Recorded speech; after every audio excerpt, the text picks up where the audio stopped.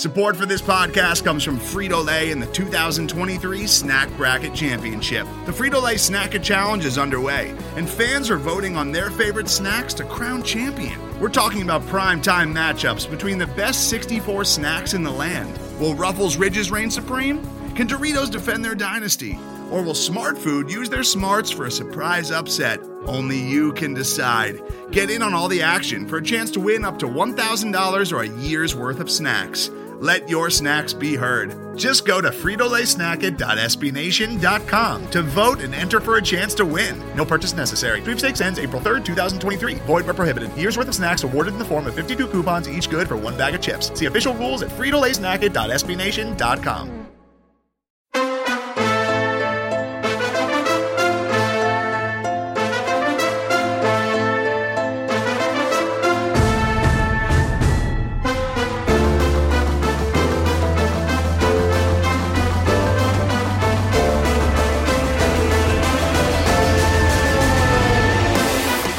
You're listening to the Revenge of the Birds podcast, part of the SB Nation Podcast Network. Hosted by Blake Murphy 7 and Johnny Venerable. All about your Arizona Cardinals. Hello and welcome into the Revenge of the Birds podcast, your complete cards coverage. My name is Blake Murphy on Twitter at Blake Murphy 7.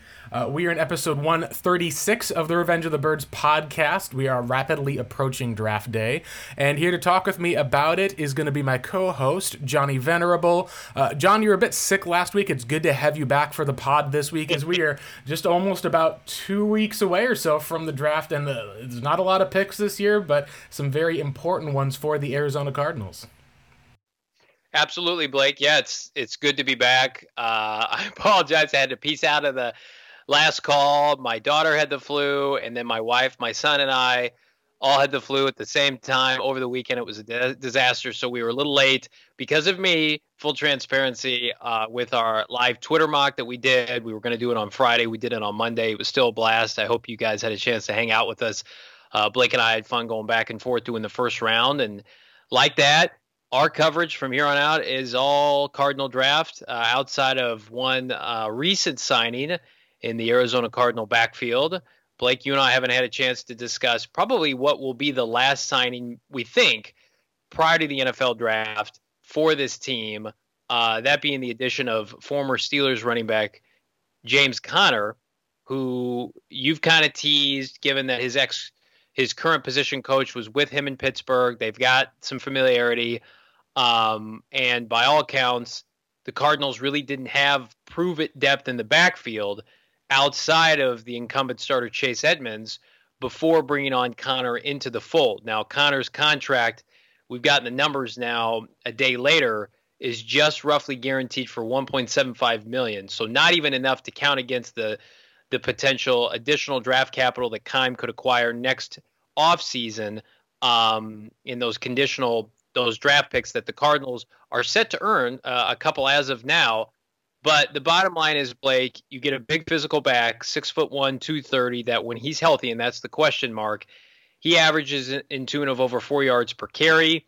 I don't think he's a bell cow by any stretch of the imagination, but he's capable, can certainly start when needed, and could go off for 100-plus yards and a couple touchdowns. And I just think the presence of him along with Chase Edmonds allows the Cardinals to stay flexible, like you mentioned, in a draft in which they do not currently have a lot of draft capital.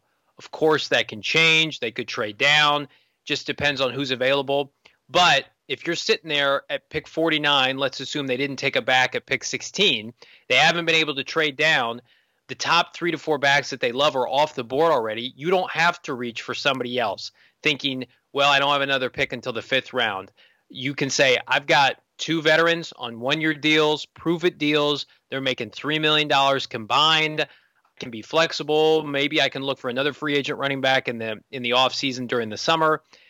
And here's another thing that I think a lot of people, because, Blake, I know the majority of Cardinal fans see this as, yeah, it is what it is. There's 1-year signing, high character guy, not a lot of money. But then I see a lot of people who are like, well, does this squash the notion that they could be in on a Najee Harris or Travis Etienne or Javonte Williams? Here's what I'll say, and I've been thinking more and more about this, is that if you take a back either in the 1st or 2nd round that timeline starts in which they're going to be expected to have a significant role.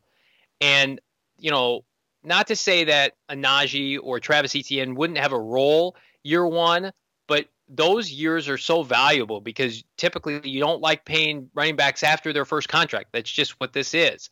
So would it be almost more appropriate for the Cardinals next year to add a high first, second round back when, number one, you would assume the roster is in a better place? They don't have glaring holes at corner, tight end, receiver, etc. And also, maybe Chase and James Conner aren't around.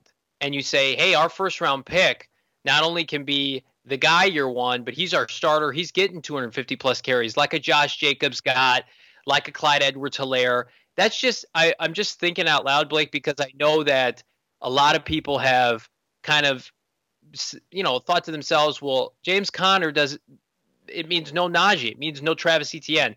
Don't assume that. But I also will say, this team has other needs, and the Cardinals, I'm comfortable with this backfield as is right now. Is it the best? No, but we've seen this team be productive with a multitude of backs next to Kyler Murray. He's their cheat code. And oh, by the way, they've got an all-pro center in Rodney Hudson now in the fold that helps by default. So as much as I would love to see any of the top 2 or 3 backs on this roster, the more I think about it, the more I think that look at James Conner. Every year he's been healthy, or just every year, he averages over 4 yards a carry. So if he's active for the Cardinals, he's going to produce. Chase Edmonds, I think he and him could potentially complement each other very well. It's the cliche lightning and thunder backfield, but they're both capable receivers. They're both capable in pass blocking scenarios. The projections I saw, I think from Mike Clay yesterday, Blake, was Chase having his usual almost 1,000 yards from scrimmage, 500, 300 receiving, 500 rushing, and then James Conner 800 yards rushing. I mean, you consider what the Raiders paid for Kenyon Drake, $11 million over 2 years, what the Cardinals are paying to these two individuals. That's probably what you're going to get from anybody. And last point on this, if they take Travis Etienne, because I like Najee the most. I don't know if the Cardinals have interest in Najee. I know that there's been connections with Travis Etienne, that of Clemson. Kime was meeting with him exclusively at his pro day. They had been seen talking to each other. He's probably infatuated with what he can do in this offense. Of course, why wouldn't you be? What kind of role is Travis Etienne, as good as he is, going to have the first 8 games of the season? And if he's your first-round pick in a trade-down scenario, or even pick 49, I don't know if that's good enough. That's just my opinion. John, the Cardinals are in a spot now where if you look at what their offseason has composed of, it's been mostly adding Pro Bowl players. The fact of the matter is that James Conner, in I believe that 2018 year, did make the Pro Bowl. That was a year in which he only started 13 games. I believe it was 12 games he started, played in 13. And he had about 1,400 total yards from scrimmage that year. The biggest thing I think is an advantage of him is that he is not just a guy who can run the ball up the middle. He is a player who is able to catch the ball out of the backfield. You don't have to take him off of the field in pass protection. It's going to be an interesting scenario to see, do the Cardinals use a running back by committee approach, or do they kind of focus on one of either Chase or James and then have the other guy be the person who manufactures a few of those touches in an RB2 scenario? And especially if they do draft a third running back, is it going to be one of those spots of, just throw a bunch of backs at the wall, try to have this competitive ground game, see what sticks? What's interesting with Conner and Edmonds alike, both guys average about 5+ yards per touch. So you're talking about whether it's rushing or receiving. The fact of the matter is that Chase is a bit more explosive than James Conner is, and the similarities between the two is neither of them have really been able to stay healthy for the duration of their careers thus far. Chase, at least, has played in 16 games as a rookie, but he obviously, at least after that Packers game, at least seemed a bit dinged up. You're talking about in 2019, he missed, I believe it was 3 games of the season. Kenyon Drake comes in, plays in all 16 last year, but did get a bit beat up as time went on. We even saw the Cardinals, kind of take Kenyon Drake, even when it was clear he wasn't 100%, and utilize him to take some of those big hits, just because Chase was so effective as a receiver. He was averaging about, I think it was, over about 7.5 yards per 7.5 yards per catch last year, which is great. The Cardinals are in a spot, at least, where with him on a 1-year deal, you're talking about how do teams win in today's NFL. What we've seen, John, is that there's been a shift away from, these guys like a Todd Gurley in the top 10, looking at these running backs who go with these early picks being kind of the best athlete on the field. And we're shifting to seeing a lot of teams are just not paying their running backs and being able to find guys due to the quantity of players. And some of the smarter teams, it seems like, have let them go. The Cardinals were at one point a victim of paying a back. Now, you and I talked about David Johnson. The idea we felt was a strength was, hey, if he gets beat up at the running back position, contract can still be a win because you just move him to receiver and be able to still manufacture touches that way. Well, once a lot of the receiving aspect at least seemed like it went downhill as well, it just turned into more of a handcuff for the Cardinals with an older back. And Connor's only 25. So when you're talking about a 25-year-old kid and then Chase, who is, I believe I think he's only 24, you're talking about two guys who are making only a total of $3 million this year.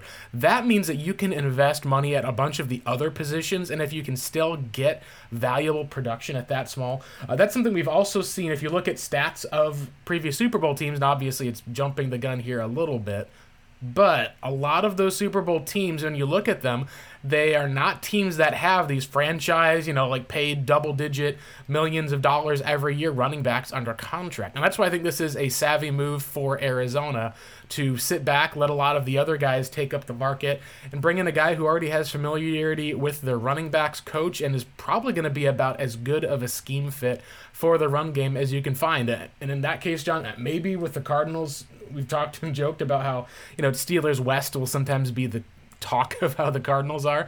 Hey, sometimes you just keep going back to that well if it works. Other times you'll see times it does not. So any other last thoughts, at least on the Connor signing, or even just kind of some of the running backs in general before we shift a little bit of the draft focus, kind of starting with a little bit more talk about the Niners and that third overall pick. But any other last thoughts on Connor? I do want to at least also mention dude beat cancer, was nothing but a tremendous leader, and especially a guy at least who some people have said is super inspirational. So I think that he fits that mold of what Steve Keim has tried to acquire this offseason. Yeah, I think it should be noted he did have surgery on his toe. By all accounts, should be ready for on-field work this summer. I guess he passed a physical with the team. He took a physical earlier this week, passed it. And again, once we found out about the toe and he was still visiting, we knew okay, the Cardinals aren't going to overpay. They're going to get him for next to nothing, which is what ended up happening. He's only 25 years old. His Pro Football Focus grade, which is difficult to assess for backs as compared to other positions, certainly up front on the offensive line. But he had a higher grade by one spot than Chase Edmonds, and then they both were significantly higher than Kenyon Drake. So a lot of this running back stuff is pick your favorite transparency and kind of go from there. But all I know is for what they need today, he's a good body to have in. And then once upon a time, he did play special teams early in his career when Le'Veon Bell was there. So if you had to have him cover, he could do that. But I just think that this team is attempting to remake their ability to convert on short yardage. No greater addition is going to be more impacted than the Rodney Hudson addition as far as that goes. But, I mean, you think about it, Blake. You've upgraded from Kenyon Drake and Mason Cole on short yardage. Kenyon Drake, who by all accounts didn't run particularly hard at times last year, couldn't get his shoulder square. And James Conner, who is known for tough inside running, and Rodney Hudson, who's a top 3 center in the NFL. That's going to help them by default. And I think James Conner is going to look at the opportunities that Kenyon Drake got in this offense, where he racked up almost a touchdown per game average, and think to himself, well, I'm as capable as somebody like Kenyon Drake. I was the lead back in Pittsburgh. I made a Pro Bowl. I just haven't been able to stay healthy. But when he plays and he starts, he produces. So as long as, and who knows, maybe the perfect setup for him is the kind of Mark Ingram, earlier Kamara split that those two had in New Orleans that the Cardinals can now feature with he and Chase Edmonds, who are all still very high on. He still has very much a role. I just think now, if this works out, I just think that you've given yourself a little bit of breathing room, because a lot of people thought James Conner was going to get the contract Kenyon Drake did. That James Conner has been a better player longer than Drake has. But I think with Drake, it's a little bit of we want to see what comes next. He looks like he's just now coming to fruition with a lot of his potential out of Alabama, whereas James Conner is kind of seen as maybe a little bit beat up and damaged goods. So I'm all for taking a flyer on a guy who's, like you mentioned, of course, diagnosed with Hodgkin's lymphoma, beat that, has just been a constant pro, high character guy. As much as like I yearn for the days, Blake, of my childhood, maybe your childhood, of the NFL back was the end all be all, that's the quarterback now.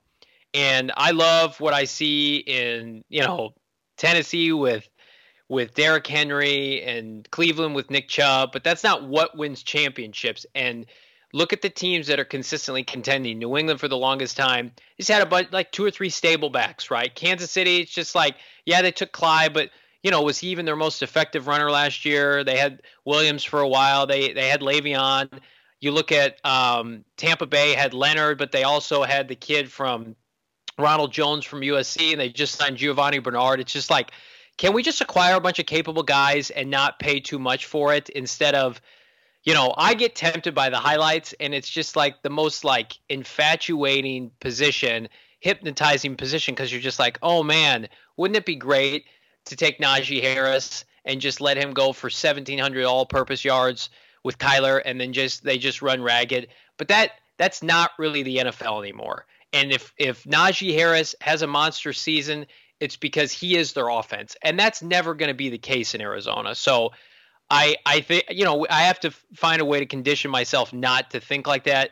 Like many of you, I know it's hard, but that is to say, like, again, we'll close this on the following. Both these guys are on 1-year deals for almost no money.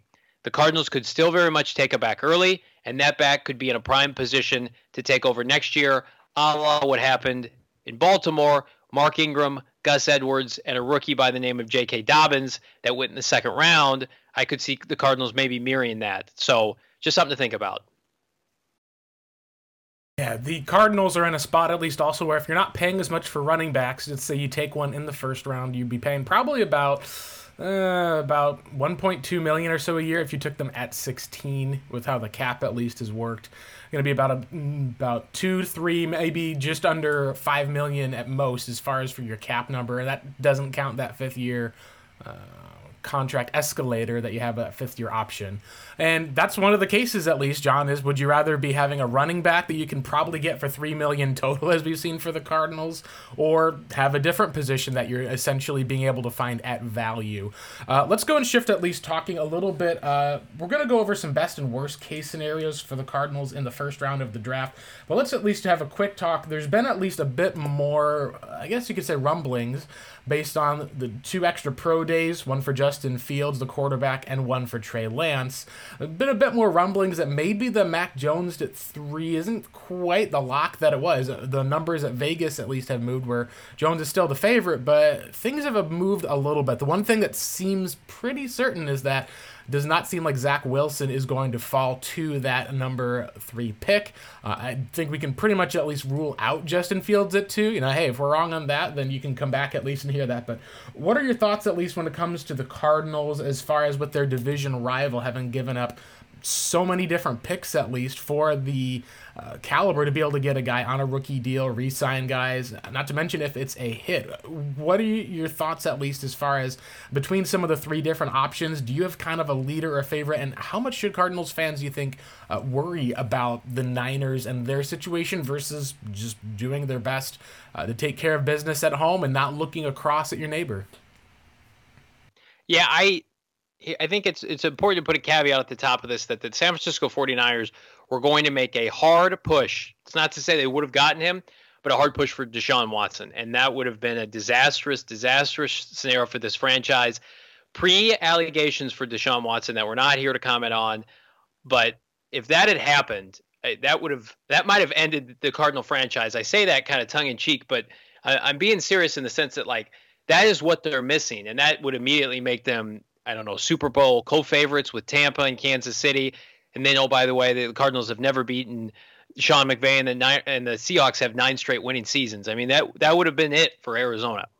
So I take a little bit of a deep breath knowing that that's not a possibility at all. And I get it. Carolina was going to be in that mix. They have a higher draft pick, but you could argue San Francisco has more high-end talent they could have offered. That was a very real thing. So for people who don't think he would have ended up there, I would say there was a 50-50 chance. So now we move on to Trey Lance, Justin Fields, and Mac Jones. I think that any of these three guys are going to have some kind of success as long as they're, adults off the field, mature enough to grasp Kyle Shanahan's offense, because Kyle Shanahan, he's a good offensive coach. He's not elite, but he's a good offensive coach, good enough to take Jimmy Garoppolo to the Super Bowl with an elite defensive coordinator in Robert Saleh. But they've had some coaching turnover. They've had some changes. I can tell you what, I don't care who it is as a rookie. The Cardinals need to be better than San Francisco next year. The Cardinals have a better roster. They have whomever they start is going to have. They're going to have a better quarterback. So as far as 2021, there's no excuse for them not to be above them in the standings. That's number one. Projected out long, because of all the capital that they gave up, you're going to see, I think, San Francisco very active in free agency. They're going to have a quarterback making no money, a la Kyler Murray the last couple of years. See what happens with Jimmy Garoppolo, but they have to supplement the fact that they're not having these first-round picks each of the next 2 years after this year. So they're going to go out and they're going to spend big money. So be prepared for that. And number three is the Mac Jones stuff, to me, will not feel real until it actually happens. Kind of similar, Blake, to the Kyler Murray stuff. As much as everybody wants Mac Jones, who I do think would win games in San Francisco, that's not going to feel real to me until it happens. I think if I had to put money on it today, I would say it'll be Trey Lance.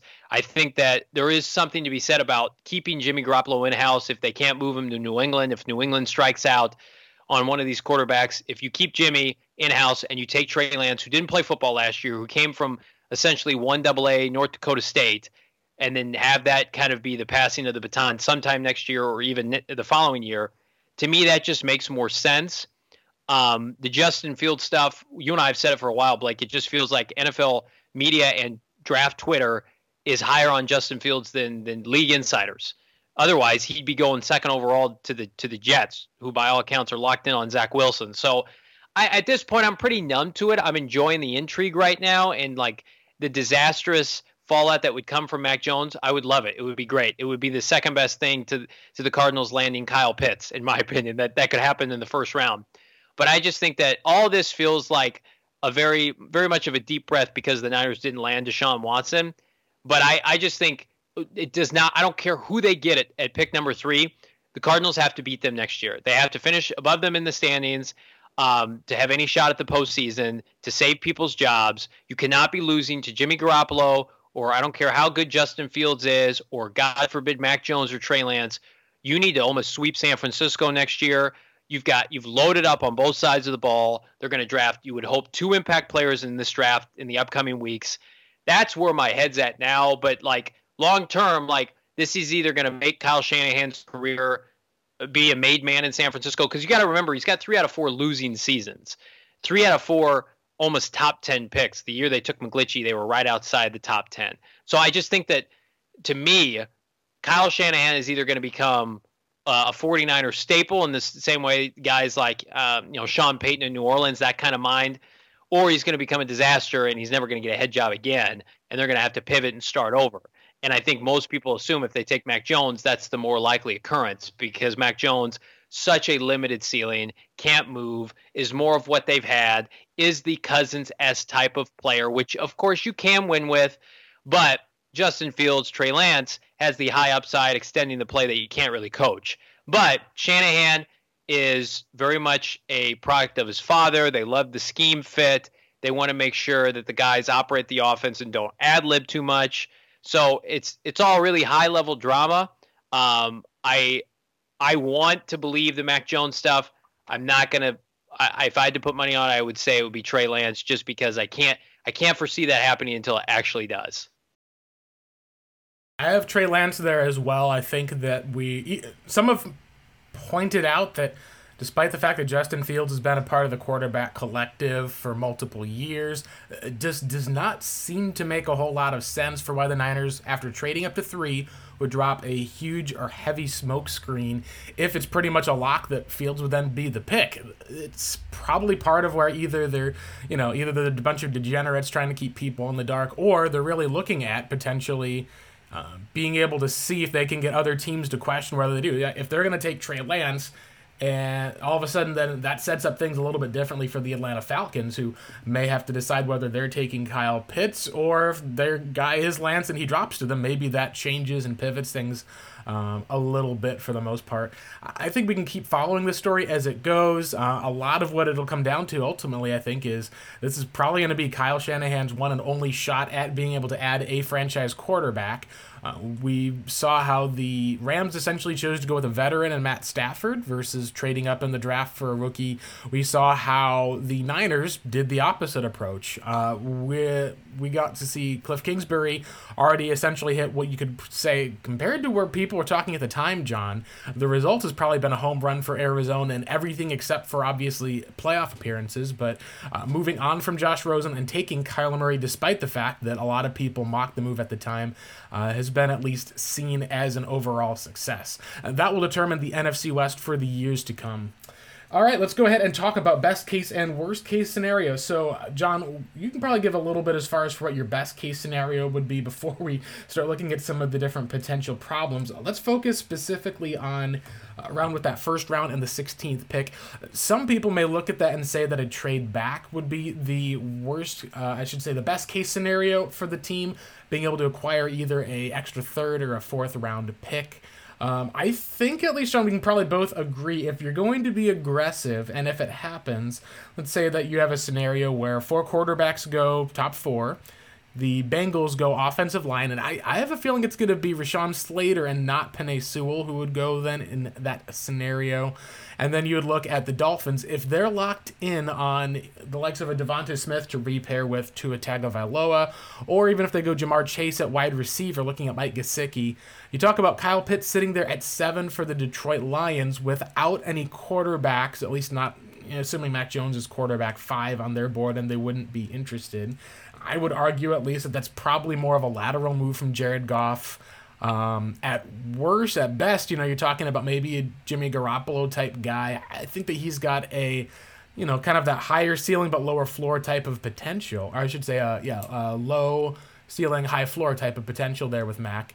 And some of that's just based on he's not as athletic as some of the other guys are. Would you at least say that a lot of the talk that we've seen with the Cardinals about potentially giving up a future one to trade up for Kyle Pitts, it feels like that would be the swinging for the fences type move, but you look at that type of a offense where you've got Kyler as a passing and rushing threat, DeAndre Hopkins and A.J. Green outside, Christian Kirk in the slot. You slide Kyle Pitts there suddenly, and your regular 11 personnel looks nearly impossible for NFL guys to defend as long as Pitts is able to make an impact as a rookie, and especially in the red zone. That, I think, at least would probably be your number one best case scenario, but there's a couple others we can get into too. Yeah, it's interesting, Blake. We were, before the podcast today, checking out Mike Clay does his NFL unit grades, not for like fantasy, just he ranks all of the units in the NFL. And it's like a red to green based ranking system. And I think the Cardinals as a team are like 10 to 12th overall, based on all of that. And you pointed it out, Blake, the lowest grade for the team when they have a lot of high grades. They've got 2.6 on their O-line, which is high. They've got a 3.1 at receiver, which is a little higher than I think. They have the lowest rated tight end grade in the NFL. And I don't think that would shock anybody, but they've got a 0.1, which is Darrell Daniels and Mike Williams, or Max Williams. Max Williams, the tight end for the Cardinals, not a pass catcher, though. He's a run blocker. So you look at that and you're like, okay. Well, they haven't really improved, in my opinion, offensively yet this offseason, with all due respect, in terms of playmakers. I don't think they've improved enough. They've gotten better on the offensive line. They added James Conner, but by all accounts, I still think they need better options at receiver. Well, this would help in two folds, because you'd have a transcendent tight end in the mold of a receiver that we haven't seen in Arizona since Jackie Smith, and we haven't really seen in the NFL come out. The only comparable is Vernon Davis. So I'm going to give you a couple tiers of what I think the Cardinals. This is my opinion of the tiers that I think that they are weighing right now. I have no insight into this, but just as an outsider who covers the team like you, this is my opinion. I think their first preference is if Kyle Pitts makes it past pick 6 to Miami Dolphins, which I do not believe will happen. Our buddy Benjamin Albright thinks he's going within the first 5 picks. So let's just get this out of the way. If Miami passes on Kyle Pitts and he gets to Detroit, who by all accounts doesn't want another top 10 tight end, that's when the Cardinals are going to be open for business. And I do think that they would send a future one up to him.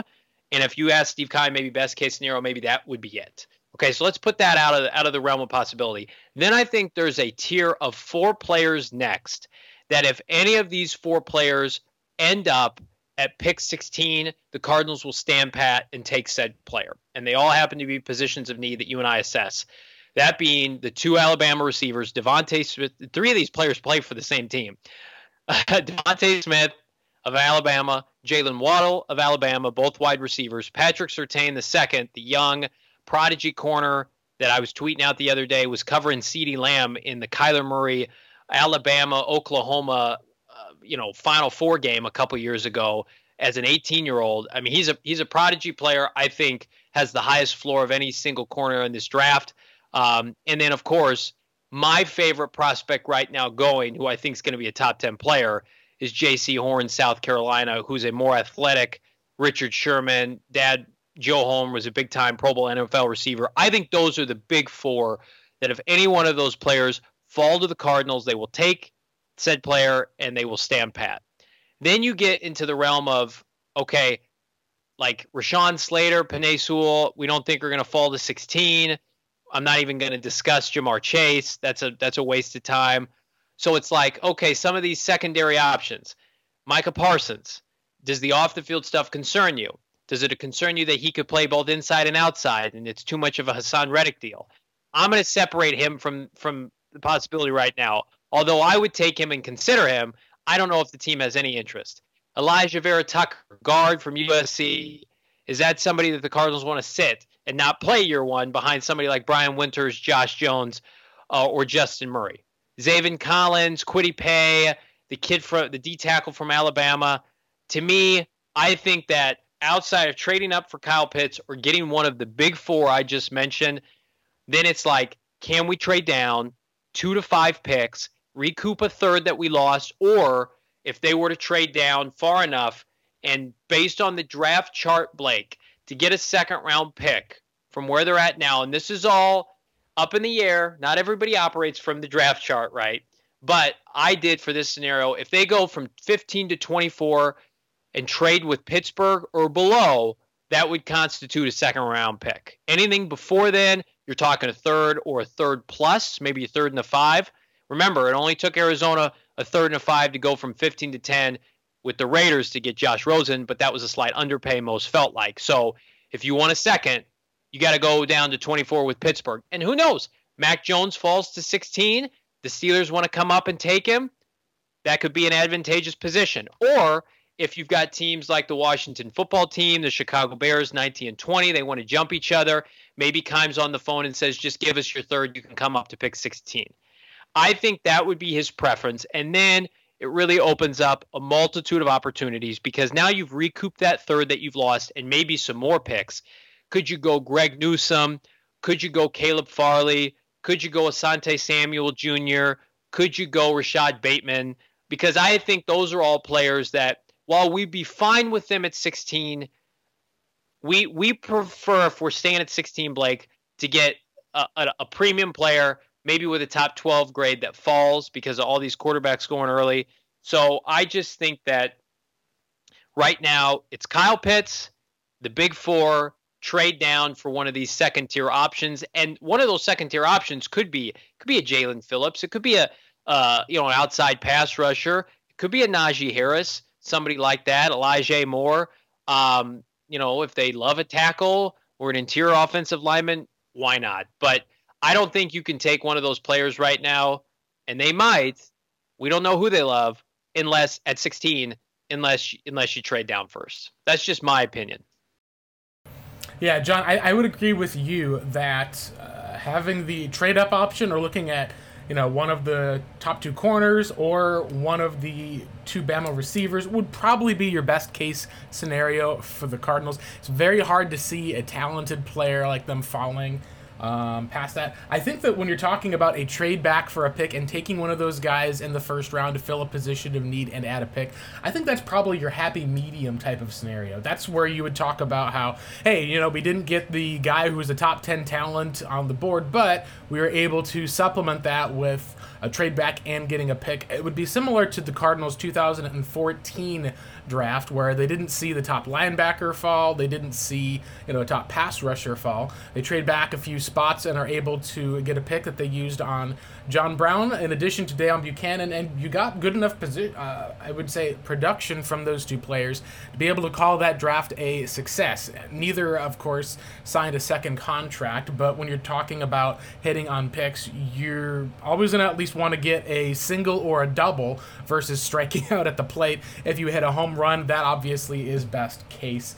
And you never know how things will go down the road. There's players at least who may fall to 16 at Arizona who they take who end up turning into a total stud more than some of the guys who went before them. It's part of the intrigue of the NFL draft. Let's aim then as far as, but before we get into worst case scenarios, just a bit as far as with the Micah Parsons talk. I know you got a bit of flack on social media when you chose to make that pick for the linebacker over the likes of Jalen Waddle. And I kind of can understand some of the intrigue also as far as when you look at that 2013 Cardinals season where they had that elite linebacker play with the likes of Carlos Dansby and Darrell Washington. You talk about a team like the Carolina Panthers, who for years had Luke Kuechly and Thomas Davis. The Niners, I believe, having Navarro Bowman with Patrick Willis, it just gives you a advantage in a lot of different ways where you're able to utilize things all over the field. I get some of the intrigue of pairing a freak athlete like Parsons with the likes of Isaiah Simmons. I just don't know if Arizona is going to be able to take him, because some of that, as far as for the comp that I'd say is a more athletic Darrell Washington, and this is kind of maybe the whole package. And obviously, Washington had probably enough flack coming out that he fell to the second round. Parsons, at least, after we talked about some of the hazing incidents against his former teammate Isaiah Humphries, you're talking at least about how there was at least reports of there was a fight that took place at least where essentially Parsons, it was said, was choking Humphries out. Humphries drew a knife on him. The coach kind of seemed to quiet stuff down.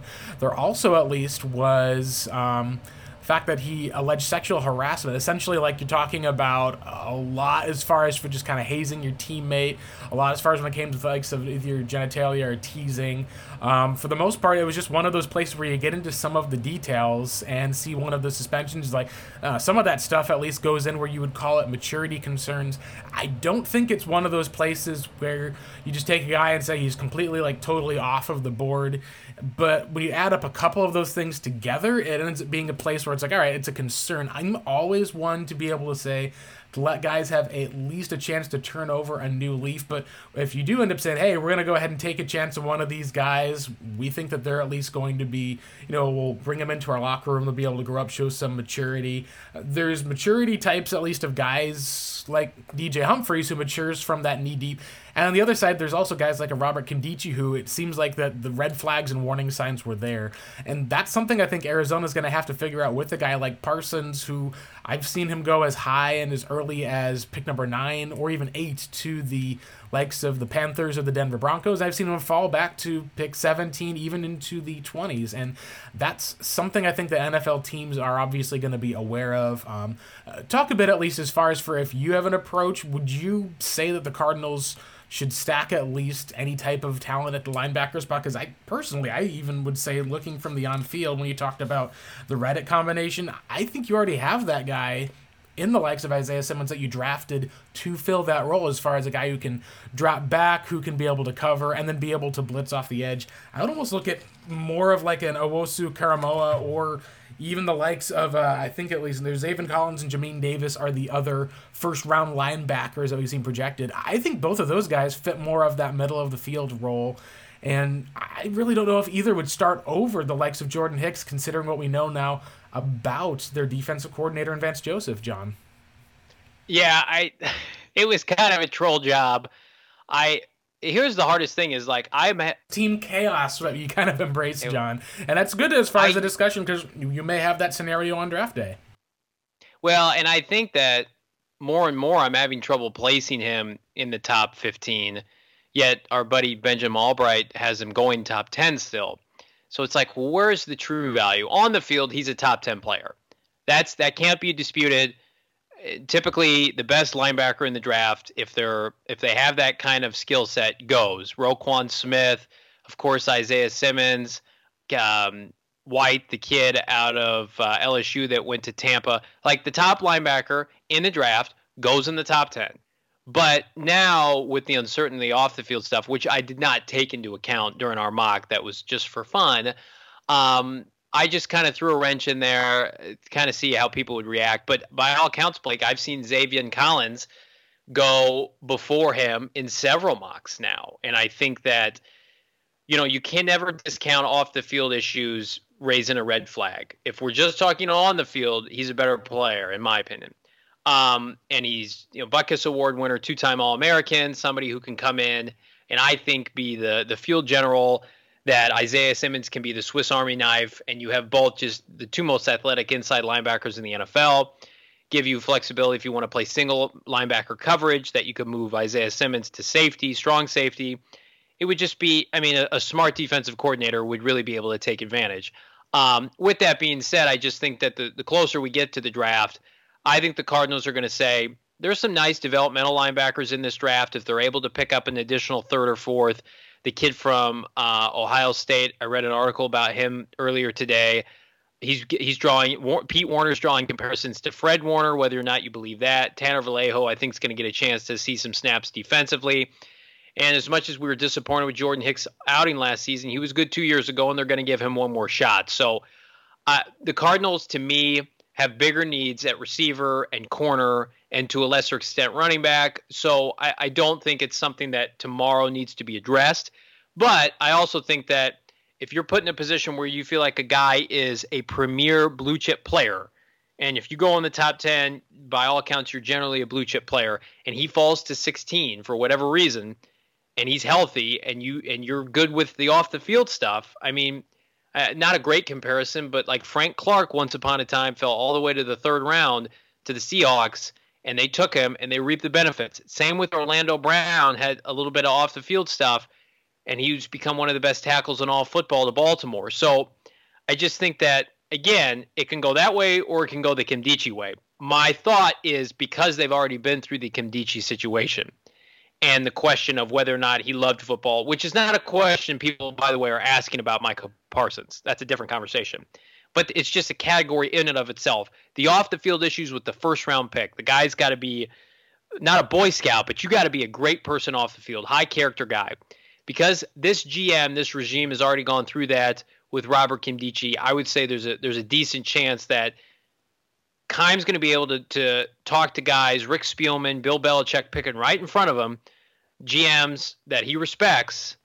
Why aren't you guys in on Micah Parsons? You guys could both use a linebacker like Micah Parsons. Well, we got issues, X, Y, and Z. My guess is Keim would also pass in that scenario. So for those of you who are concerned about that, I think either Micah Parsons goes in the top 10 or he gets, and if he doesn't, I think he gets by the Cardinals at pick 16. Yeah, I don't see him, I think, being the pick anyway, just as far as a need fit. I think that he's a guy that, if you did not take Isaiah Simmons last year, you plug him on that weak side. I actually think Xavier Collins would be the guy, like, and this is maybe you look at a trade back, although some of, as you said, talk about him as a top 15 player. Look at a guy who is 6'5", 260 pounds, just height, weight, and then he ran a 4.65, I believe, as far as for the 40. He's got a great short shuttle too. So you're talking about essentially like one of those dudes who just is a huge freak in the middle of the field who is able to kind of take on that strong side. The comparison I would give is, imagine if you could be able to take the some of the coverage attributes that you had of like how when Hassan Reddick was covering, or even Devondre Campbell last year. Now imagine that guy juiced up. You're then talking about having two incredibly dynamic athletes at the position who also are just freaky as far as size, or ain't no undersize with either of those guys.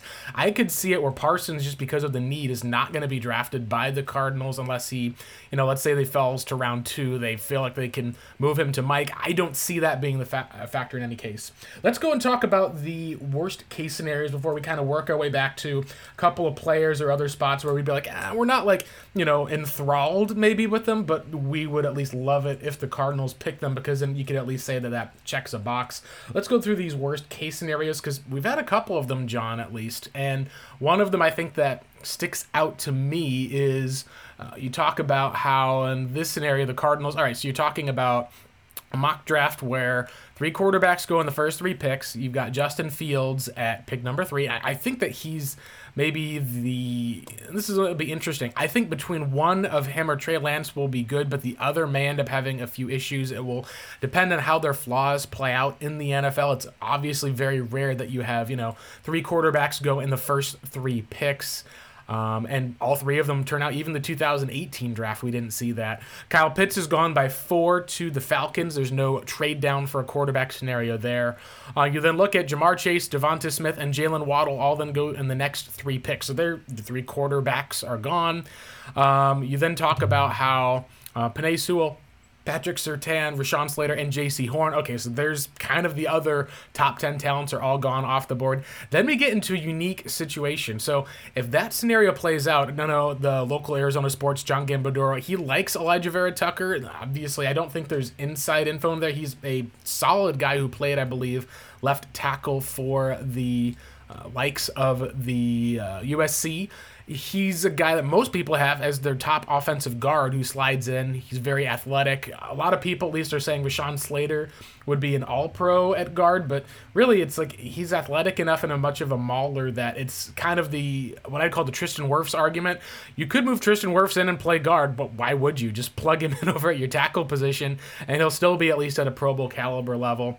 Him going at least by 13, and then you talk about where if you get to pick 14, you talk about Tevin Jenkins, who is a tackle who I love because of his physicality, his ability just to kind of blow guys off the ball. He's out of Oklahoma State. If he goes there, and then you get to the New England Patriots, Mac Jones would still be on the board. Let's say they either would take him, or even if they would take, one of the other guys the Cardinals could be interested in, whether it's a pass rusher or even the likes at least of, like say the offensive lineman the Cardinals would like. Suddenly you're stuck at pick, 16, and even if you're let's even take it a step further. Let's say the Cardinals are content to take Caleb Farley if he's on the board. They're good with the medicals. Let's say that he goes at pick 16 to the Patriots. They've got a second round tender on J.C. Jackson, may let another team pay him, and they've got Stephon Gilmore is over age 30. Let's say all those guys at least are gone. From what it seems like, the medicals and questions on the Miami edge rushers are out. John, in that scenario, what do you really do in fear of the Cardinals if you're not able to trade back? I feel like that would be kind of the worst case scenario, because you could maybe say you'd like to take a running back in that situation, but you're then kind of almost forced into it if you feel like that's the top talent on your board, rather than being able to have some of that flexibility. And what are your thoughts, at least in that type of scenario? What would you look at if you're the Cardinals, either in player or just maybe some of the positions, if you get to that worst case scenario and no one really wants to trade up? Yeah, it's going to be rough. We're going to have to talk ourselves into somebody. In all seriousness, Caleb Farley was the top corner entering this year. He opted out for a reason, knew he was going to be a quintessential top first half of the first round pick. He's got a back flare up. It's not great. I don't love guys getting hurt even before they put on NFL pads. He doesn't have a history of being hurt at the college level, and by all accounts, he says he's healthy now. We'll wait and see on that. If I'm picking a player, I want him to kind of check all the boxes from day one and have a clean slate. And I don't want to give the fan base, if I'm Keim and company, an excuse to be like, well, we knew he was going to be hurt in the pros because he got hurt, getting ready for the NFL draft, getting ready for the next level. So I would be fine with Caleb Farley in the 20s or later. I just think that you miss the entire draft process. You're unable to work out for anybody. I don't think that warrants a top 16 pick. Some of this is just like you need to kind of be healthy by default here. It's a job interview. The team is investing guaranteed money, and you could conceivably never play for them and still collect that money. So this is maybe being a little bit dramatic with that, but that just to me, that or one of the second or third tier edge rushers like a Kwity Paye or Jalen Phillips, I think that would have a long-term outlook on that said player, which is great because both Chandler Jones and Marcus Golden are getting up there in age. Golden will be 30, I think, or is 30 now and is under a 2-year deal. Devon Kennard, neither of us are high on and think he could still be cut. Chandler Jones, we think is going to be extended, but we don't know. So, okay, you're doubling down on pass rushers. You get Jalen Phillips in there. He'll play. Say what you want about Vance Joseph. He rotates 2 positions on his defense with young players, defensive line and edge rushers. It's inside backers and everybody in the secondary that he is reluctant to rotate with young players, Byron Murphy and Isaiah Simmons. But if Christian Barmore is there, here's what I'll say. Keim has been infatuated with premier defensive line talent from the SEC each of the last 2 years in Quinnen Williams and Derek Brown. And it, of course, didn't have a chance to draft Quinnen because he took Kyler out of necessity. Would have taken Derek Brown at 8, but he went to Carolina at pick 7, so he took Simmons. What if they have a top 10 grade on Christian Barmore? What if they think that Christian Barmore can be their next dominant 5 technique? He's got a Pro Bowl potential as a run stuffer and a pass stuffer by all accounts. And Bama tackles, defensive tackles, say what you want. They don't bust. It's just dependent on how high will their ceiling be. Are you going to get Pro Bowl level play? You certainly feel like you can get good quality play from day one. But they've invested so much on the defensive line, and I'm not even including, let's not even talk about the 2 4th-rounders last year, because day 3 picks to me are all lottery tickets anyway. But you took a kid in Zach Allen, top of the 3rd round, first pick of the 3rd round, hasn't been able to stay healthy, still coming only into his 3rd year. He needs to start. Jordan Phillips, you gave a massive contract to. He needs to start. You've got a player by the name of J.J. Watt now in the fold. He's got to play. Then you've got Lecky Fotu and Rashad Lawrence, both last year, who's coming into this year, who could be ahead of Barmore on the depth chart. That, to me, is not a fit either. So I just think that with the state of the Cardinals secondary now, and they could sign a Richard Sherman after the draft. That could be a possibility. They could sign a Rashad Breeland after the draft. That's a possibility. But I just think that they're going into this draft lockstep on taking a corner with one of their first 2 picks. And I think the other pick, in my opinion, has to be an offensive weapon for Kyler Murray. I think that if another talent falls to them, they'll assess it. Their offensive line depth is as good as it's ever been. That's not by coincidence, right? They filled some of these secondary needs so they can be aggressive. If a Jalen Waddle or a Devontae Smith or, God forbid, Kyle Pitts falls, and you can take one of those players and not feel bad about it.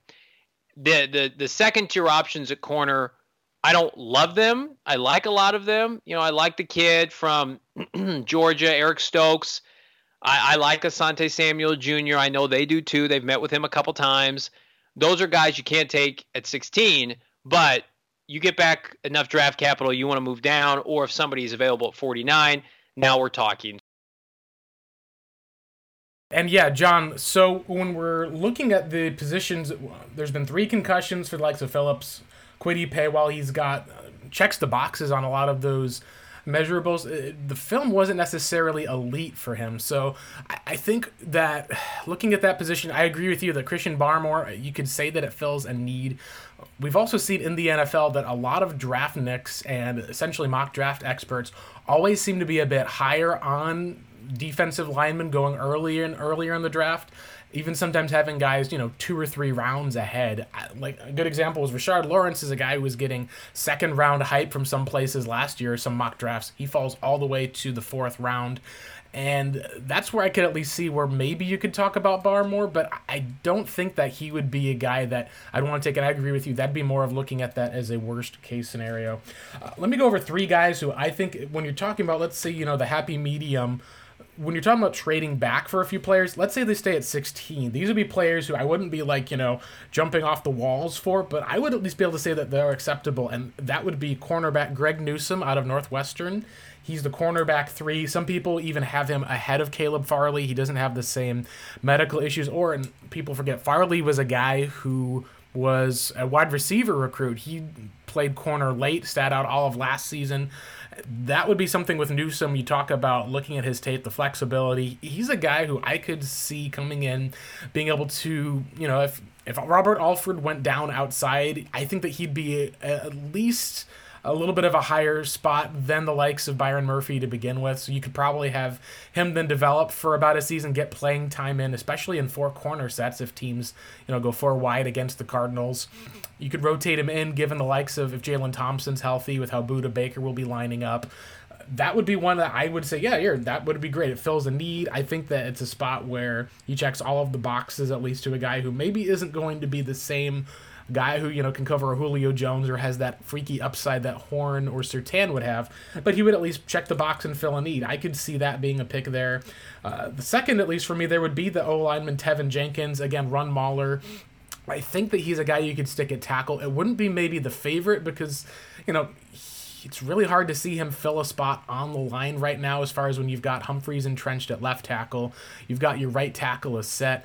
But if you wanted to be able to move on from one of your veterans and bring him in at one of the tackle spots, that could be another spot where, or maybe things just kind of change up and he ends up being one of those run maulers at least where it's like, hey, this guy's too good to keep off the field. We'll plug him in at right guard for a whole year, and then he could either fill in for the likes of Justin Pugh or move out to right tackle after that point.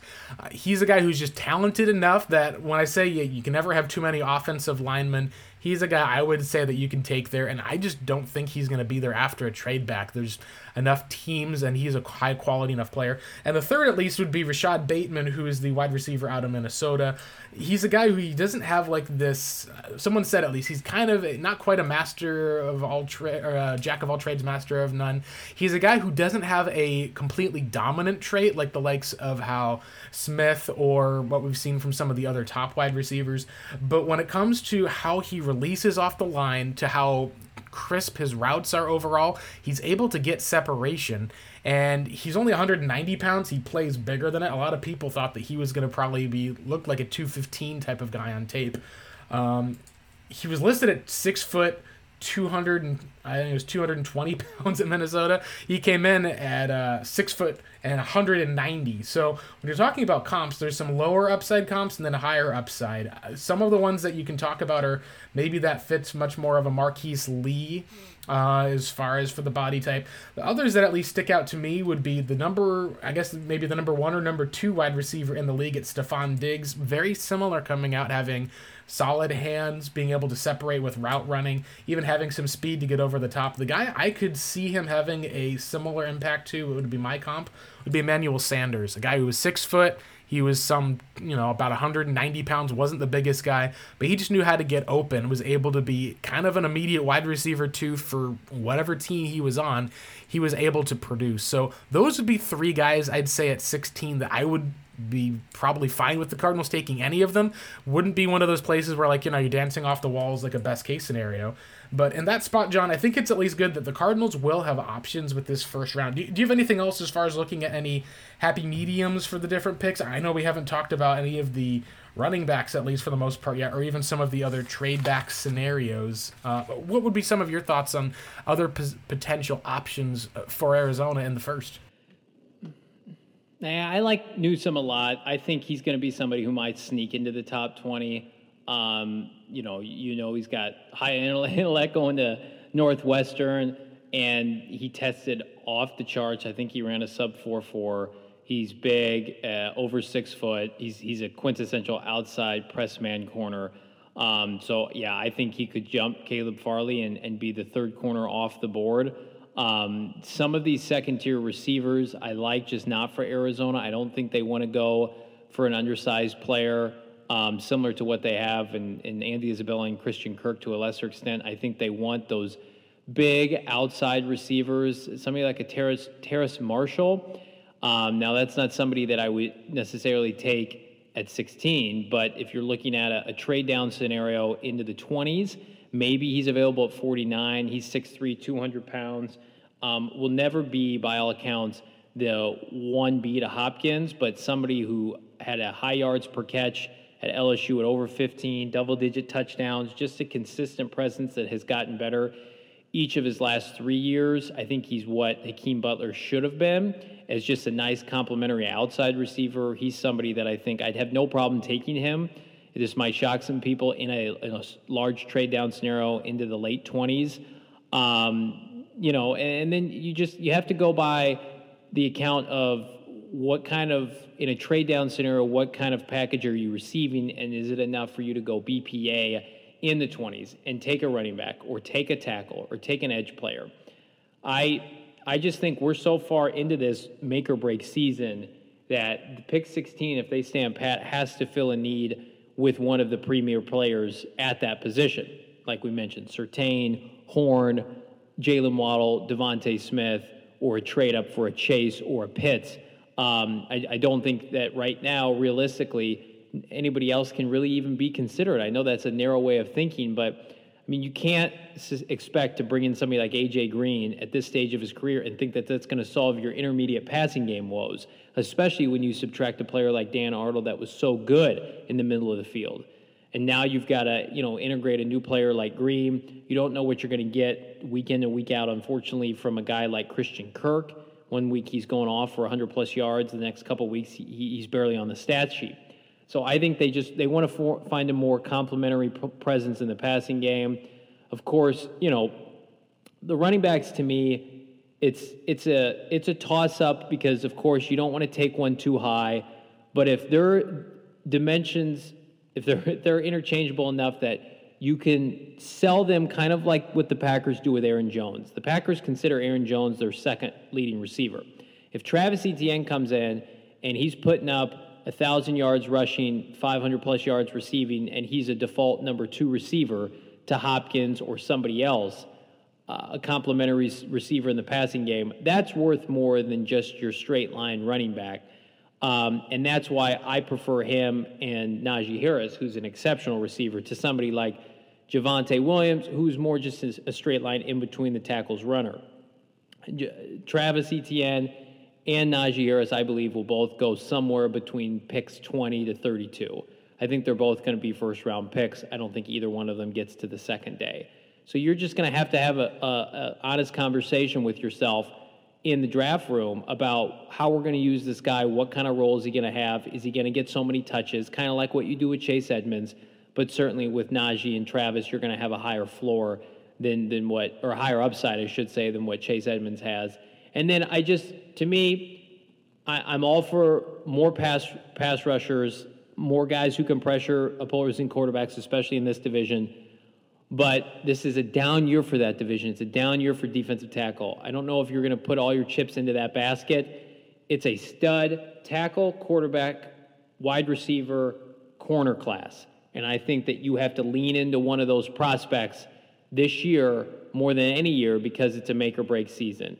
There's just you look at positions like edge and 5 technique and 3 technique and safety, and to a lesser extent, maybe a little bit of inside linebacker. It's just not a great class for those guys, which means next year it will be. So don't reach on a player if you don't love them, because it's like, do you want the best defensive tackle in the draft if you have to take him at 16, or do you want to trade down and you want to take the 4th best corner who still might be better than the first defensive tackle in this class? That's what they're going to have to rank and decide. John, and with that, let's go ahead and shift the focus to looking at with the day 2 picks of the Arizona Cardinals and kind of going with position groups, some of the players that we like, guys that we think could be decent fits, starting kind of with the running back room, because you mentioned Najee Harris and Travis Etienne. I think if Etienne does not go first round, a lot of people are thinking that he could go right at pick 33 to Jacksonville, pair him back again with Trevor Lawrence. They also had, I think it was a 7th or 5th round pick at least, that they got huge production last year out of. It's sometimes hard to see running backs who go that late, and like James Robinson that was the guy, to have them sometimes duplicate those years. There's sometimes you'll hit an Arian Foster as a type who just kind of comes out of nowhere, become one of the better backs. Really, I could see that being a case where he goes right at 33. So you're then talking about, hey, if Najee goes right at, say, 24 to Pittsburgh because they're in a win-now year with Ben, and Etienne's gone at 33, you're really going to be then looking at hoping that either Javonte Williams falls or having to look at the backs after that, and it's really a top-heavy class when it comes to running backs. I think you can probably rule out Michael Carter as being a guy the Cardinals would look at just due to size. Javonte had size issues as well. He was listed at 5'9", 220, and people expected him to run around in the 4.4s. He listed it at 5'9", 212 pounds, and ran, I think, a 4.55. You're talking about a guy who's more of a bruiser back then, who really isn't the bruiser back size. Like, as we've seen with Chase Edmonds, smaller guys who try to run guys over will end up taking on some of those different types of hits, usually in the NFL. Seth Cox compared him to Chris Carson, so I think that it would be fine value in the second round for the likes of Javonte. I think the question then is, if these running backs are going to go off the board, and you're talking about, he's, I think, the only guy who's considered like a round 2 running back lock this year. Everyone else seems to be getting round 3 grades across the board or later. That makes it where the Cardinals are going to be in kind of an interesting scenario between, they don't have the picks, obviously, to trade up. They're not likely, I think, if you trade up for a running back, you better be desperate. I don't think they're that desperate now. So then you're looking at, do the Cardinals then have the glimpses at the likes of Kenneth Gainwell out of Memphis? Good pass catcher and receiver, but really just is kind of a smaller guy, and I think he had only 1 year of production in 2019, still had about 1,500 total yards or so rushing, and 600 total yards through the air. So he's probably a guy, as far as if you're talking about who can do both pass catching and receiving, can tote the rock, very similar to Memphis's running back last year that went to Washington. His name escapes me for right now. The other one would be Trey Sermon, who went from Oklahoma to Ohio State. Guy who's not fast. He ran in the 4.6s, but is very quick of feet. He had, I think, one of the best overall 10-yard split and short shuttles, at least, coming at like 4.3 with the short shuttle, which is like pretty decent. But the 3-cone was what was impressive for his size. He's about 6'3", 215 pounds. Some have mentioned that maybe he's not a power back so much as being a guy who can be a power back, but is much more of a guy you can get him in space. He's more of a straight line guy. And I think at least the biggest thing about him is he's got great vision. He's got balance. He can make the cuts. I think that would be one of those spots of where, if you're talking about the Cardinals wanting to pick up picks, you can trade back and still get Sermon. I think I'm at least high enough on him overall as far as he's proven. He's not got as much tread on the tires, at least, as you would think. He got injured, at least at Oklahoma, but for the most part, because of that back set, it's not like he's a guy who really has had, 4 giant years of tons and tons of carries. Like, he hasn't got a 300 carry a year type of guy. So in that scenario, I don't know if you take him straight at 49, but what do you think as far as for some of the different running backs? And then we can talk about maybe a round 5 or 6 sleeper, at least, if there's any that you've popped up with, John.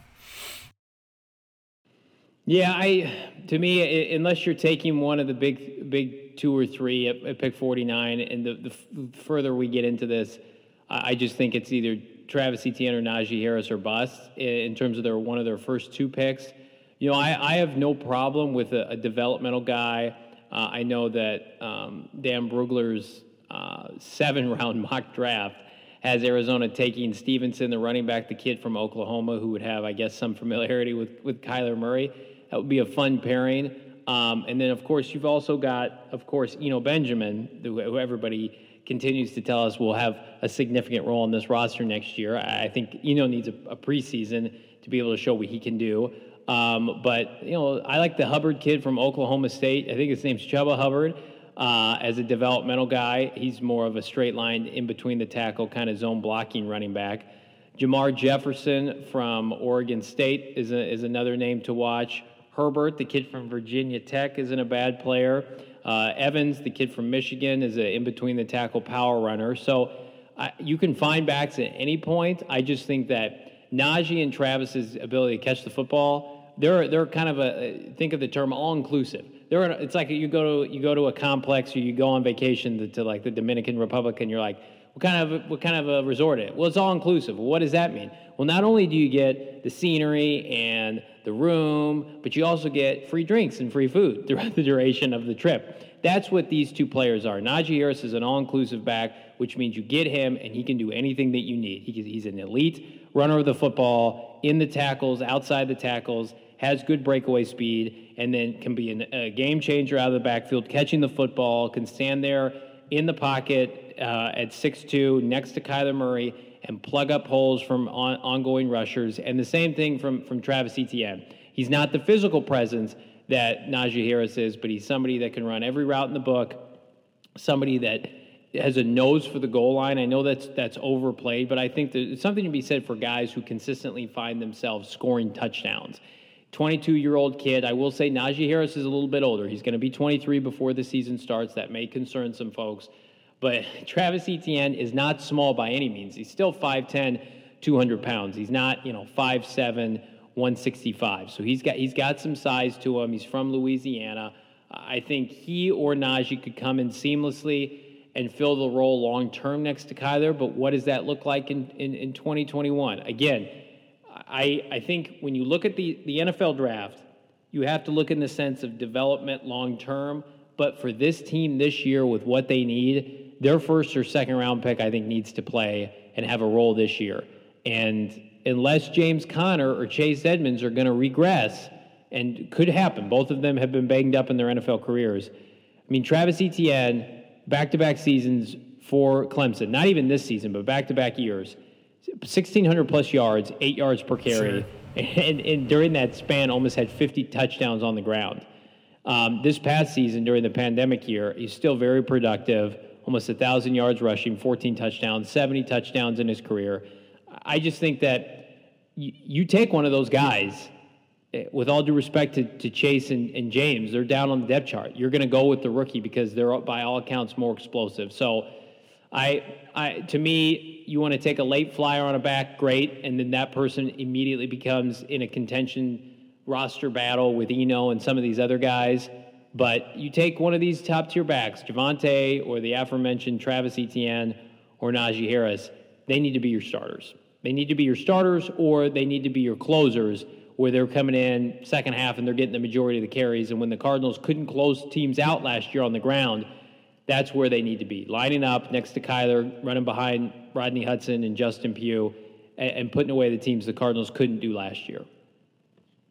I agree and think that if you don't go back after Sermon, then you're talking about, like you said, Chuba Hubbard, great guy as far as for being able to be like the way I describe him as a poor man's ETN. He can catch the ball out of the backfield, has a straight line speed. He's just not the same type of athlete, but very productive in college. Cliff would be familiar with him. I think that he's a better fit than even Ramondre Stevenson, who's 5'11", 231, and he's got a gliding speed for the most part. At that size, he's running a 4.6. For comparison's sake, Derrick Henry is one of the freakiest athletes we've ever seen at 240, nearly 250, who ran a 4.5. So we're talking about different level of freak, but also different level of grade. That'd be more of a fifth rounder. I think, at least for you, that if you had to talk about a later round back, that would be perfect for the Cardinals.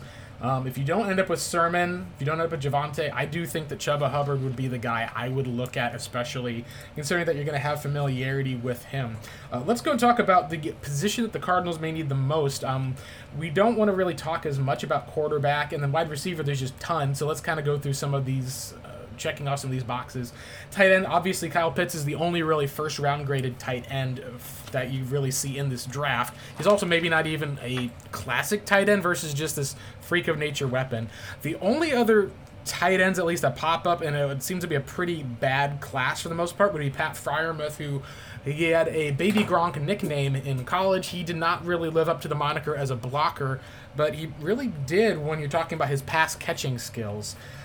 There's a couple of other guys, at least, who are intriguing for Arizona, but who are some guys, at least, for that one? And then for anything you've seen, at least, with Freiermuth, talk a bit about that, because tight end is one of those spots where I feel like at least one of the Cardinals' draft picks is going to be a tight end. It's just hard to know, because unless you're just going to have Freiermuth there at 49 and then take him, you're really going to be hoping more to have a veteran be one of those type of guys, or seeing what's going to happen with some of the other players, like even a Hunter Long and a Brevin Jordan. They're not really guys that I feel like are the best scheme fit here in Cliff Kingsbury's scheme without him having to make major alterations. And considering how well the running game was, it's really tough for me to see the Cardinals spending a pick on either of those guys. Talk a little bit about what you're seeing as far as some of the strengths, and I'll get into my sleeper tight end pick here that I can see for Arizona. Yeah, I just think that that's such a hard position to transfer to the NFL. And as we're discussing this, Benjamin Albright tweets out he doesn't think Arizona's trading up for Kyle Pitts, so take that for what it's worth. He doesn't see them doing that. So then you're talking about Freiermuth as a legitimate option. I do not see him falling to pick 49. I think that could be a pick that they could sniff around in a trade down in the 20s if they love him, or in a trade up from 49.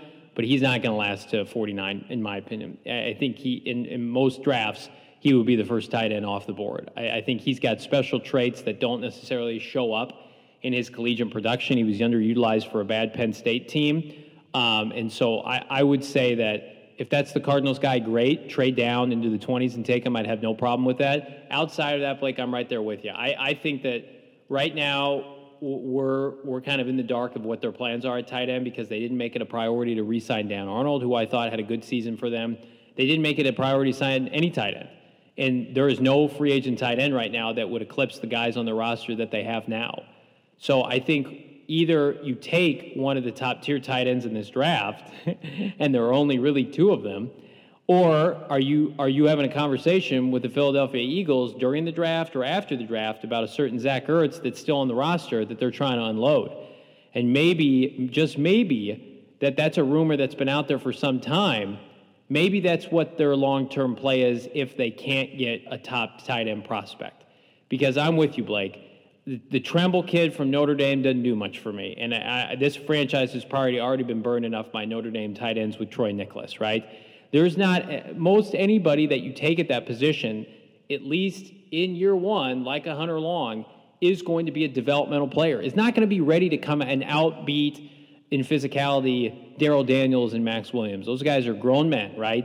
And so I just think that your pass-catching tight end, TE1, if you will, is TBD. I just think that the Freierman's the only guy that could come in and say, like, I'm 6'5", 260, light on my feet, ready to come in, and I could see him like having like 7 touchdowns from Kyler next year and filling in seamlessly for Dan Arnold. I think he's got the ability to translate at the next level and be just a steady 600 to 800 yard receiving option.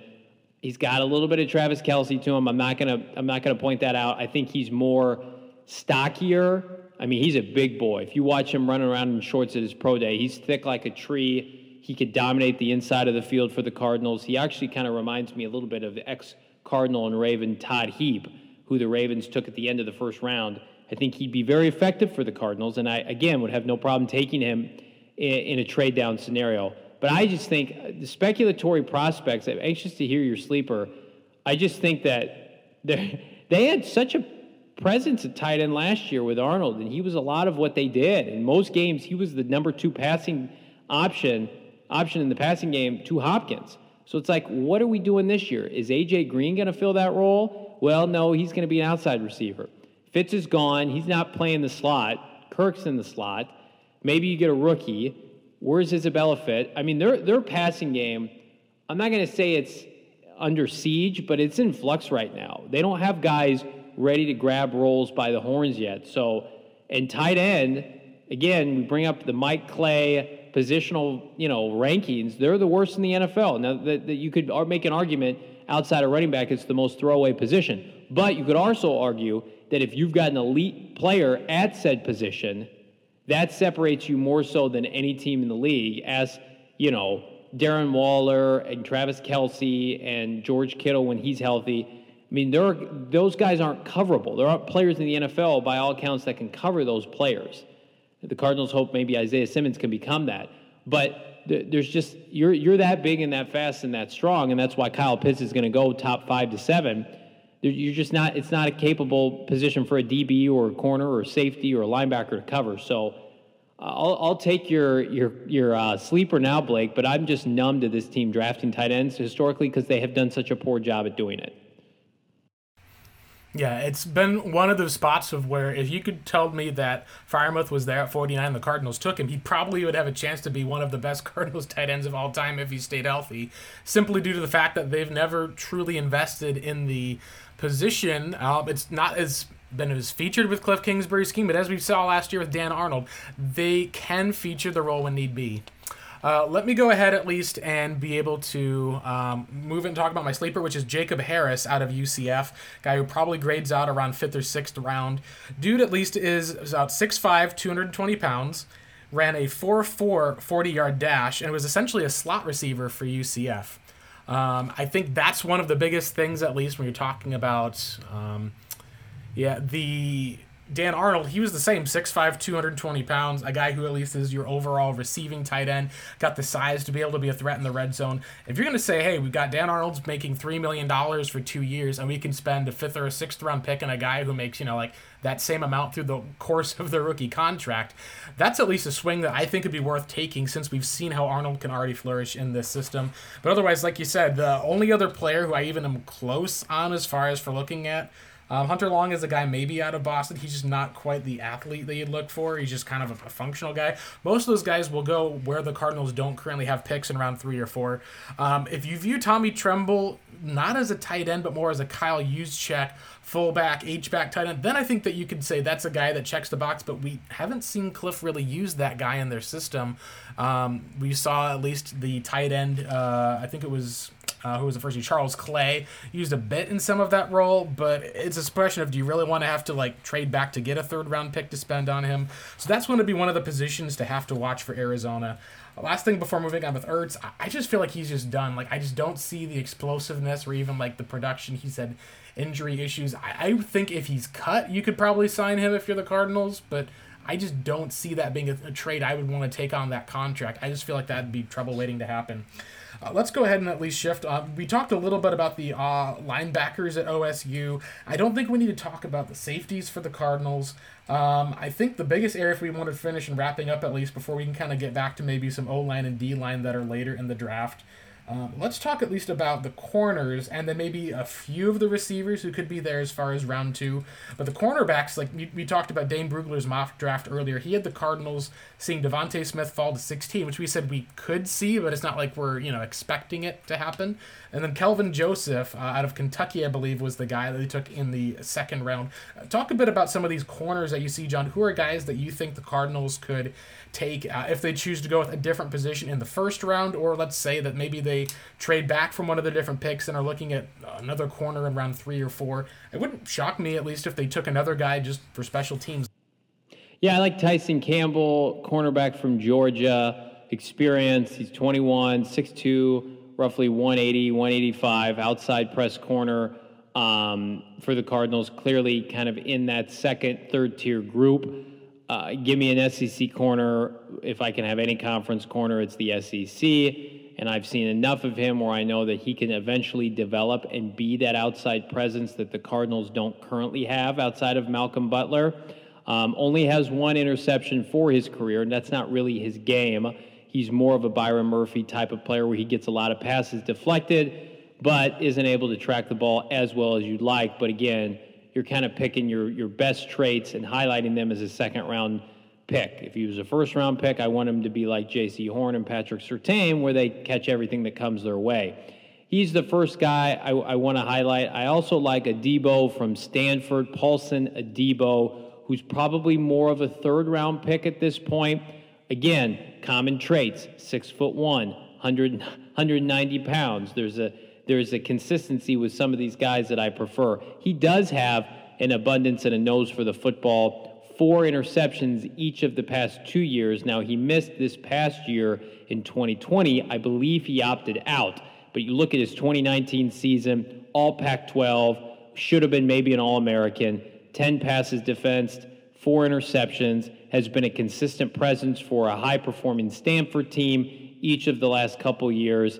And then there's another name that I want to bring up here.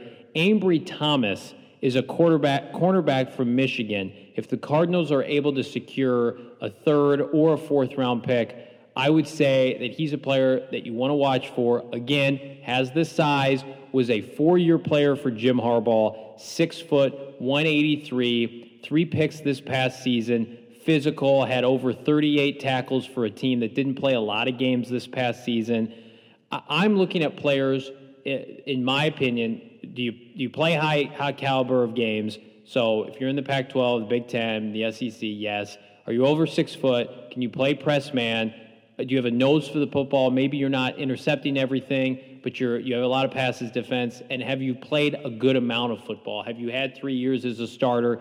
Can you come in and split out opposite Byron in the slot and, contending with Robert Alford for that second corner spot opposite Malcolm Butler? That's kind of what I'm looking for, because, again, if you're going for a developmental corner that you're going to have to see time this year, you're not going to say, be our number 1 corner. You're not even maybe going to say, be our number 2 corner, but you're going to play a lot, and you've got a refinement to your game already. And maybe the ceiling's not, of course, Patrick Peterson. It's not Patrick Surtain. It's not J.C. Horn. May not even be Caleb Farley, but you're going to be, we're looking for in the 3rd and 4th round, if they get picks in the 3rd and 4th round, a guy who's going to be a 5 to 7 year veteran for this team, a Gerard Powers, right? A Greg Toller, somebody that can come in and just be a consistent starter. That's what they've needed so long from Peterson, and they could really never consistently find that.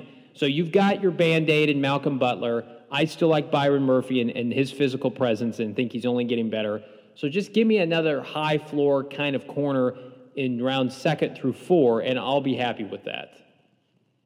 Yeah, just with corner, like we said, Asante Samuel will be interesting to see where he goes. He's a guy who I think is probably most teams have pegged in the 2nd round, a little bit on the smaller side at 5'10", but still ran under the 4.4s, and he's got pretty good size arm, obviously the pedigree at least, being the son of the former corner Asante Samuel.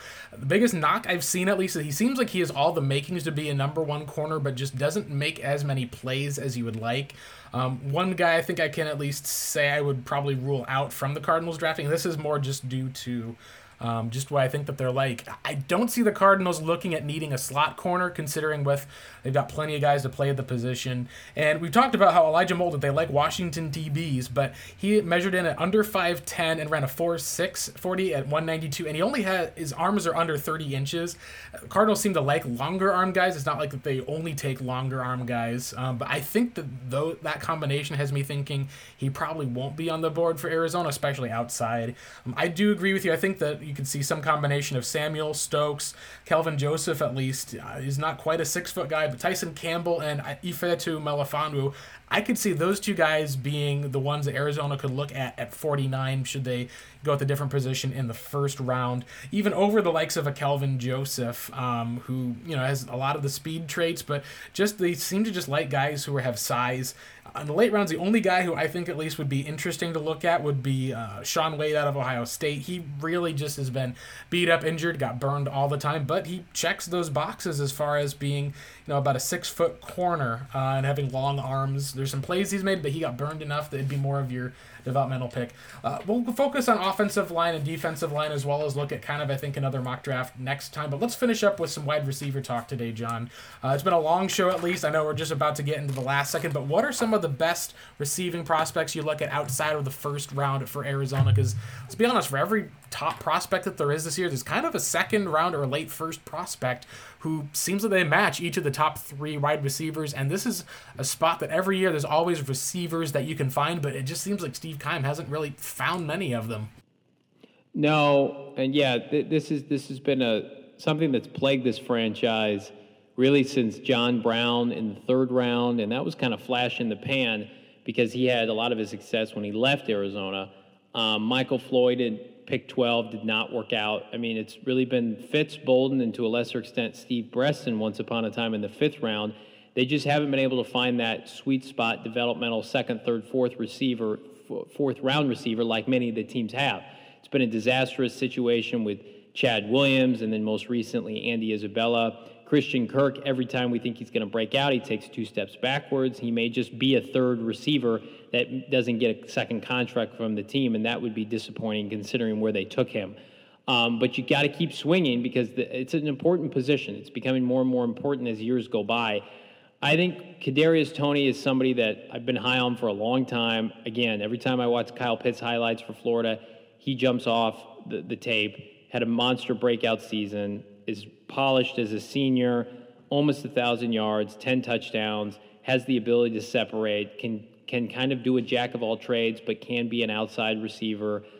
He's somebody that I think if the Cardinals were comfortable taking him in a trade down scenario in the first round, I'd have no problem with that.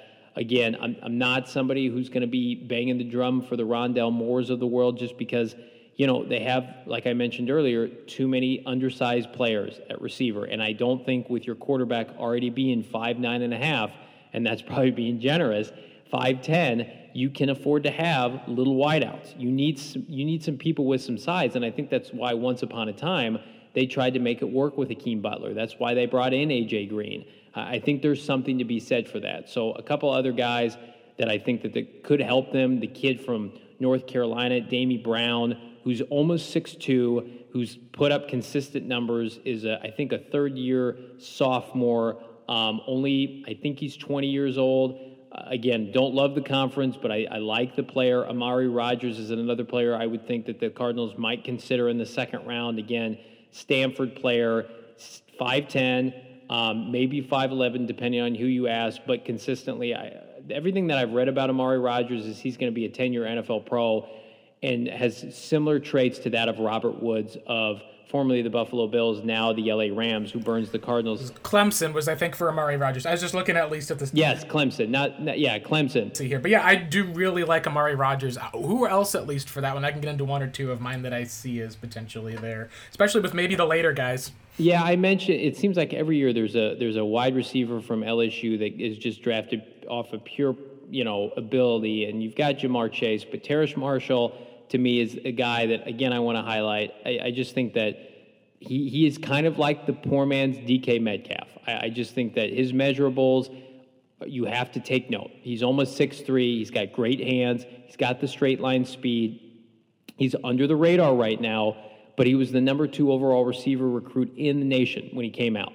So he's got that pedigree. So if you're going to say, hey, I'm going to go less off of maybe like the intangibles, which is like the Isabella S. player, the little guy who can get it done, right? Maybe they need to roll the dice earlier. And again, people might be screaming, that's what they did with Hakeem Butler. This kid's a better player than Hakeem Butler, and any scout would tell you that. So those are the guys that I just think you got to be able to check the hype box with me right now because the Cardinals don't have size at the position, and especially now that Arnold, a 6'5" tight end, is gone. Yeah, that's one of the things I think the Cardinals, I think you'd love to be able to say, if you're looking at a smaller guy, you'd have to be able to not just be able to play in the slot, maybe taking over from Christian Kirk, but be able to line up outside as well. And especially being able to get separation deep is important. It's one of the reasons why I wonder if Rondale Moore is even going to be a guy that the Cardinals consider, because we don't have any track record of him running downfield at all. He just was not utilized there. So then it's a question of, okay, was that just due to the quarterback and the scheme and he can, or is it a spot where that just isn't really part of his game? Maybe he's more of a Paris Campbell guy who stays close. I think that the other thing, like you're saying about what the measurables from, like there's a guy who's at 5'7", 180. You're talking about a guy who's so small, at least for the most part, that there's going to be at least questions about the fact that he got beat up and was injured quite a bit too, but he's a guy who was uber productive. The one that I will say that's interesting to me is Elijah Moore, who, if you're talking about, at least if you're looking for what you wanted Andy Isabella to be and looking at a type of replacement, he's a guy who has elite types of speed without the same type of off-field stuff of like Kadarius Toney, who's probably going to be gone unless the Cardinals trade back into the first or early second. Had multiple years of production and comes out of Ole Miss. He was part of, I believe, that DK Metcalf and was it DK Metcalf and Brown, at least the A.J. Brown. He was just kind of the forgotten guy. Finally got a chance to go off this year, had about 1,200 yards in the SEC. The Cardinals don't see the likes of Smith or Waddle fall. Moore is a guy who'd be very interesting to see. Again, smaller size, but has that elite speed and just was super productive. Maybe at best you could say, hey, could he be a Tyler Lockett type guy for you? Amari Rodgers will be interesting to see as well because he's a guy who I think, like you said, fits into the slot, last for a very long time. Two other names that I think would be interesting. Let's say the Cardinals can trade back in the first, get another third-round pick. I think you look at Anthony Schwartz, who's another guy who's an elite speed guy at Auburn, SEC. You look at, and then two names, we haven't talked as much about Nico Collins, but as far as when you're talking about guys who could line up, go outside, our big bodies could be used in the red zone and be able to jump over some of those smaller corners. I think that you look at... let me see the name here. Nico Collins out of Michigan, guy who didn't really get a lot of playing time production, but still had tested with like very, very high measurables. 6'4", 4.45, 40. Showed at least at the Senior Bowl he could be super productive. And the last name I'll say as we wrap up today at least, Simi Feheko out of Stanford. Another guy at 6'3", another 4.43 guy. Those guys both weighed in at 215, 222. So you're talking about large outside receivers, probably guys who could come in